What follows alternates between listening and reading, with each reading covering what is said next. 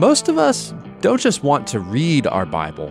We want to enjoy it. We want to understand it. This is the Bible Field Guide podcast. We make the Bible make sense. On today's episode, we'll ask a deceivingly straightforward question. What is the Torah? While that might sound bland or obvious, I think the truth is far from it. The Torah is a complex, multi-genre mosaic. It's a collage that can make even the most advanced modern minds spin. Now, don't let that scare you, because when you see the whole picture, it's exciting. The English literary scholar, writer, and Christian apologist C.S. Lewis wrote, "The first qualification for judging any piece of workmanship, from a corkscrew to a cathedral, is to know what it is, what it was intended to do, and how it was meant to be used." So a good corkscrew uncorks wine, obviously, and a good cathedral evokes transcendence and awe. You don't really know what a corkscrew is or a cathedral is unless you understand what they do. Now, over our last two podcasts, I've been trying to explore precisely what the Torah does. We looked a few episodes ago at how the Torah is instruction. It's designed to develop wisdom, to shape our character, and to bring us into conversation with our Creator God. But it's not just designed to do that. It's designed to shape a certain kind of community, not just individuals, but a society of worshipers.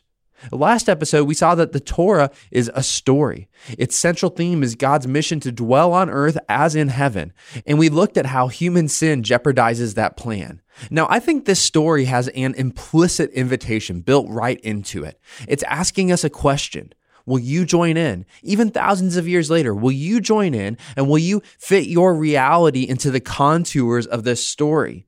Which, of course, circles us back to where we started in the first episode. This book is designed to do something. That's what this particular corkscrew does. It's meant to shape us into a certain kind of people. It's meant to shape us into a certain kind of society.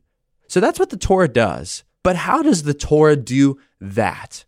To answer that question, and that's the question I want to explore today, we need to ask the question, what is the Torah? Now, the obvious answer to that is that the Torah is the first 5 books of the Bible: Genesis, Exodus, Leviticus, Numbers, and Deuteronomy. But hearing that could lead to a really easy misconception. I'll speak for myself here. Before I read the Torah, I heard that it was 5 books, and I assumed that each of these books was kind of like a book in a book series like Harry Potter. Each book had its own encapsulated story with a beginning, middle, and end. But that's a misconception for a few reasons. First is this: the Torah doesn't tell 5 stories. The Torah is really only telling one story. We don't know exactly when the Torah was divided into 5 parts, but it's obvious that these parts were designed to interlock with one another. They not only develop the same themes, but they're actually telling the same overarching story. Let me give you a few examples. So the early parts of the Torah, they interlock with the later parts by setting the agenda.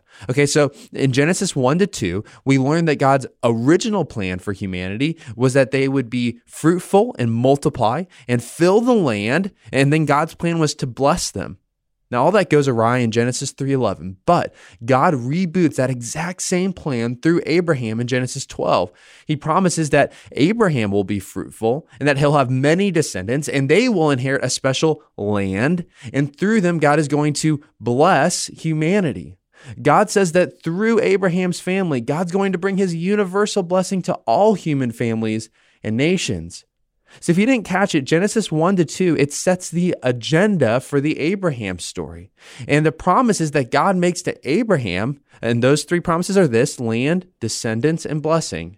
Those promises that God makes to Abraham, they actually set the agenda for the rest of the Torah. Here's what I want us to see: God's partial fulfillment of those promises to Abraham. Again, land, descendants, and blessing. They actually set the agenda for what's going to unfold in the last 4 books, which really tell the life of Moses from top to bottom. So the Torah, it's not a typical book series. It's not like Harry Potter. It's telling one unified story, not 5 separate stories that all build on top of each other. But there's a second reason why the Torah isn't exactly like Harry Potter. The reason is that the Torah isn't all narrative. The Torah is actually a collage of genres and documents, and it's a wild range of things. I mean, things from narratives to poems, songs, prayers, prophecies, legal texts, covenant agreements, blueprints, ritual instructions. I mean, I can keep going here, but it's a collage of all of these different elements. And I think it's helpful to think of the Torah as a mosaic. If you've never seen a mosaic, I think most of us have, but a mosaic is an image which is created or made up of lots of tiny little blocks. And taken together, those tiny little blocks, they form an image. Now, obviously, someone could go and try and look at one block at a time. But if you just try to look at one block at a time, you're never going to be able to see the big image. Those tiny little blocks only make sense in light of the bigger picture. In the exact same way, the Torah is a mosaic. It's a mosaic of narrative, poetry, music, legal text, covenant agreements, ritual instructions. Now, on their own, they may lose some of their meaning. But when we read them in light of each other, when we read them in light of the bigger picture that the Torah is actually telling or showing, they're tremendously valuable, and they contribute to the whole image that I think the Torah is trying to give us. And that's what we talked about last week, God's mission to dwell on earth as in heaven.